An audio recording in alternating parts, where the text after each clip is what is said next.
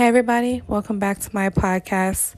So, I'm just wondering, how is everybody doing today? How has everyone been doing?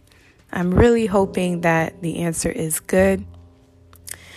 These past few months, artists have not been dropping as much music as they used to.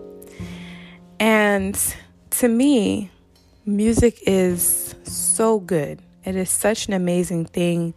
To me, music creates memories. To me, music is a way of expressing your thoughts and relieving stress. Because when you're having a bad day, or when I'm having a bad day, and I put on some music, depending on the genre, which is so amazing because there's so many different genres.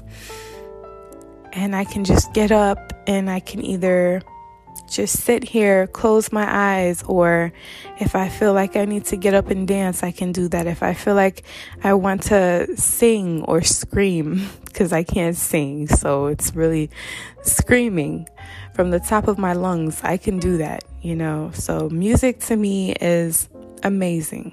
It is a wonderful creation. And like I said, because music has not been dropping these past few months, it's been pretty hectic. But we're finally getting back up there. I'm starting to notice more songs are dropping, more music videos, and that's great. But anyways, what does music mean to you? I'll talk to you guys soon.